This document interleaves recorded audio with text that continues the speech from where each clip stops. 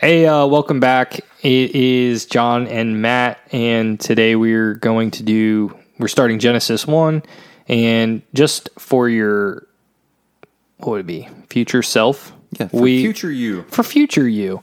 We split this one in half because we went over and we wanted to keep this a manageable thing. So it is 15 minutes and 15 minutes on Friday. You'll hear it again. So when you hear it abruptly change and hear my voice again as on our little salvation outro, then you know it's complete, and then we'll hit the next one up on Friday. Then stay tuned. And the second one. Or you can wait till Friday and listen to them both one at a time. Oh, and then you get it all at one. Oh. Or listen on Wednesday and Friday, and then listen to both of them again on Friday. Okay, so coming up is Genesis 1 Part 1. And then follow along for more on Friday for Part 2. Thank you. Bye.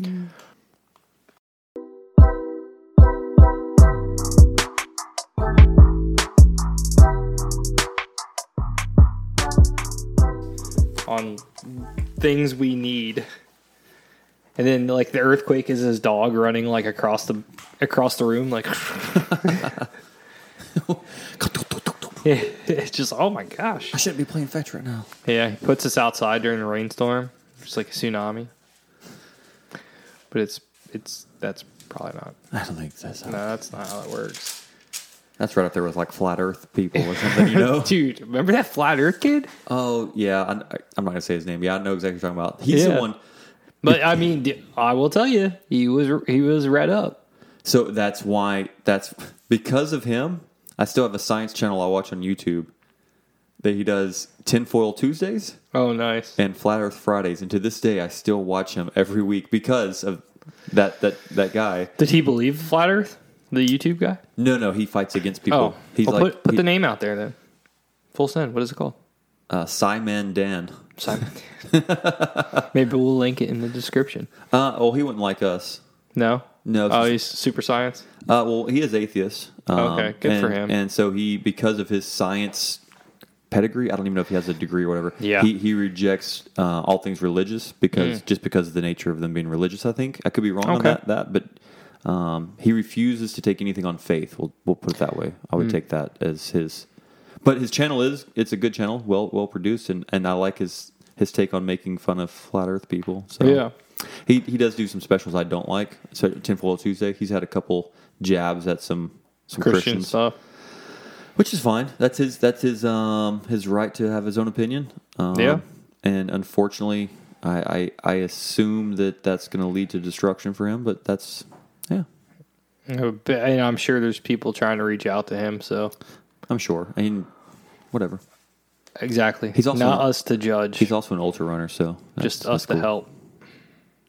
But I just listened to a lady who she was talking about heaven, and she died. She was in a boat accident, and she was dead for I don't know, a certain amount of time. And she talks about how she went through this journey to go to heaven, and she was in heaven, and basically they go. She went through the process of what she saw, and it was this big black area, and these people talking to her about all the things she has done in her whole entire life. It's pretty neat. It's pretty neat to watch those things because you would hope that that's how it would go, because every person had these really compelling stories, but they're stories. Until I get there, I won't really know what's going on. It's very true. But it was cool how everybody's story, even though there are different people and different channels and different things I was reading, it was cool how they all lined up with basically the same gist, the same we're gonna go, and you're not gonna see yourself, you're just gonna be there.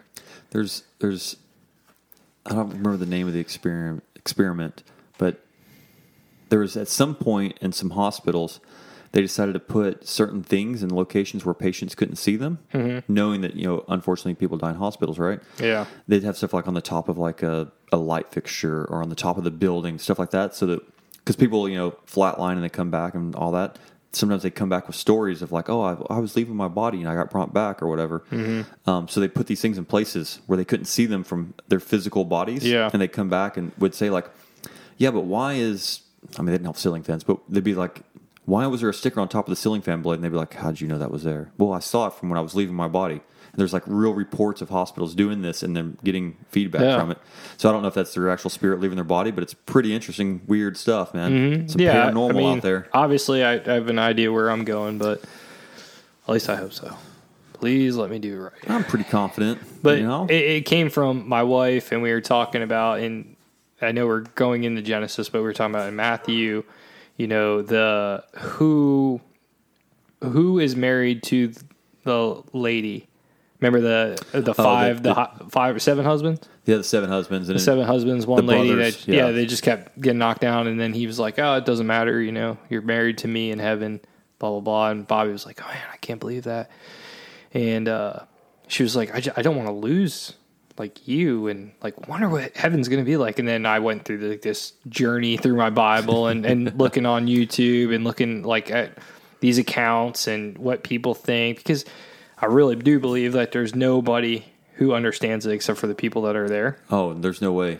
I mean, we have an idea, a gist of what it's supposed to be like. Revelations tries to kind of explain some stuff, but towns and roads and stuff like that. Street but made like of gold and gates made of pearls and mansions and like where are we?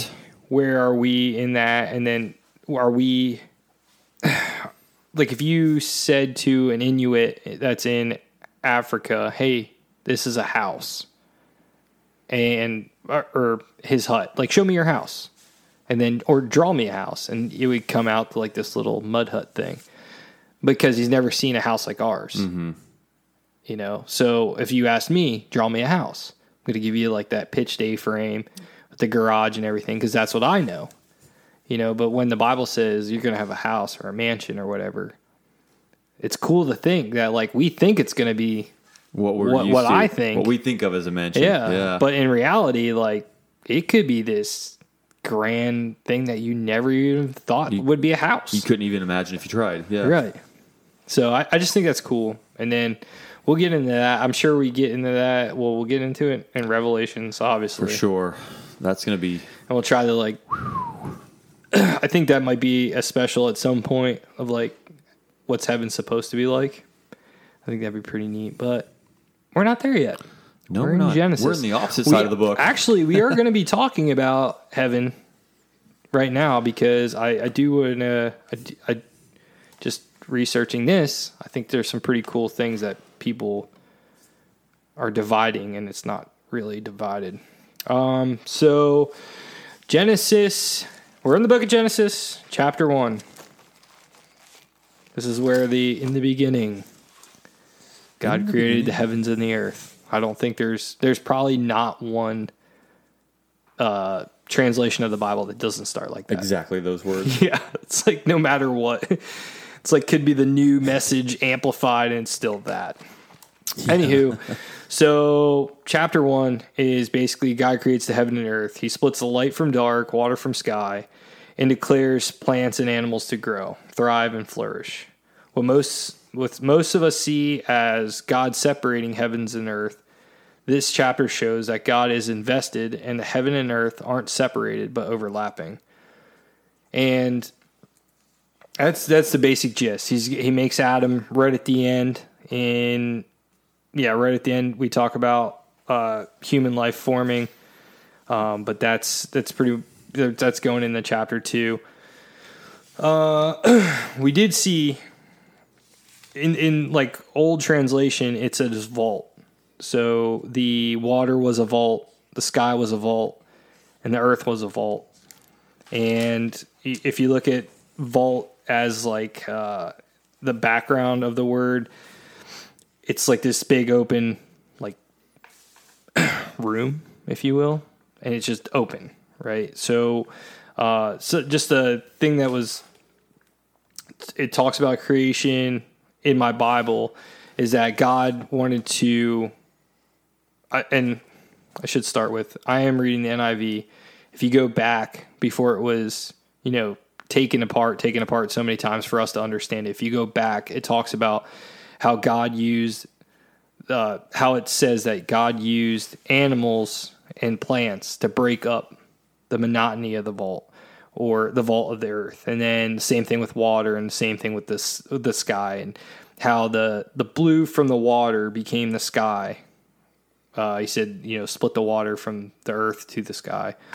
And that's how you get your blue from your water. Yeah, that's pretty much, kind of just looking at each other right now, but I really, if you want to get into it, you can get in. Matt, you said you have a pretty good idea of.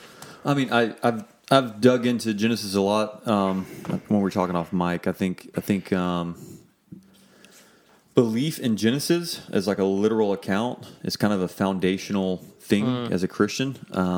If you can't put your faith that an almighty being, in this case God, created the physical universe that we now occupy, and he did it in the way he describes in Genesis, then you obviously have a huge issue then, because if you can't believe this, then how would you ever have the faith, the ability to believe that he then sent his only son to die for us? So I think it's a very foundational part of a belief system in Christianity to believe that Genesis 1 is true. Mm-hmm. It's like our doorway, doorway into the kingdom. I think when people deny this, they're denying God, and that obviously is a huge. If you're denying him, you can't have belief in him, which is kind of the crux of salvation, is belief in him. And we talked about salvation, and like we talked about, can you lose it? And you said no. No. So here's my question. Based off of what we just said, or based off of what you just said, of this being like, if you couldn't believe this, you can't receive salvation.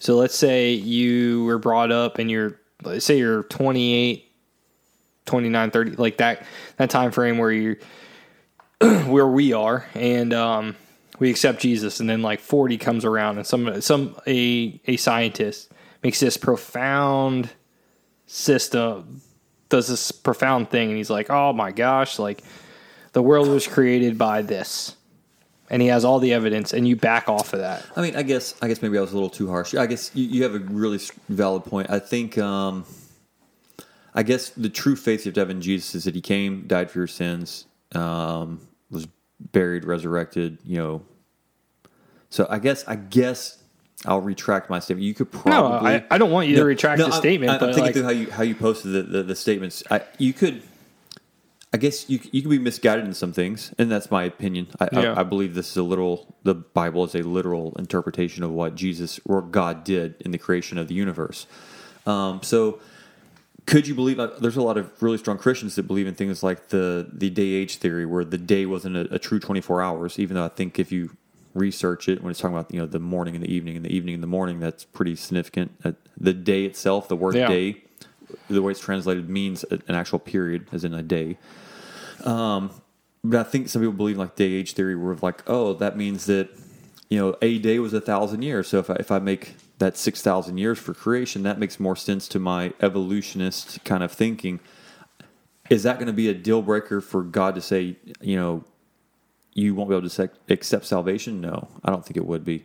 I think though that it's a dangerous game to play, to pick and choose what you're going to believe in the Bible is truth and what you're not going to believe is truth. Yeah. I guess that's really the point I was trying to make. No, I get it.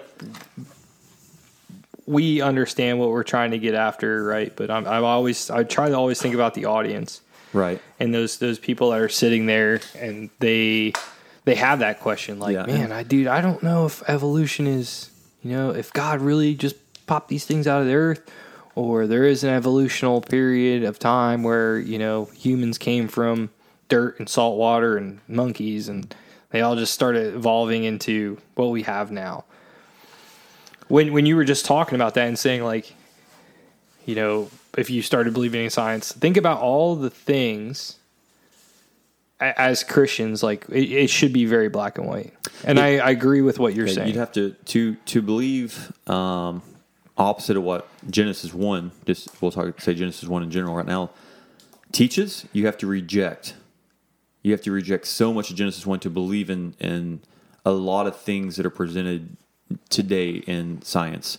We were talking earlier when I first came over about how the way the Bible presents creation compared to evolution's model are almost exactly contradictory to each other.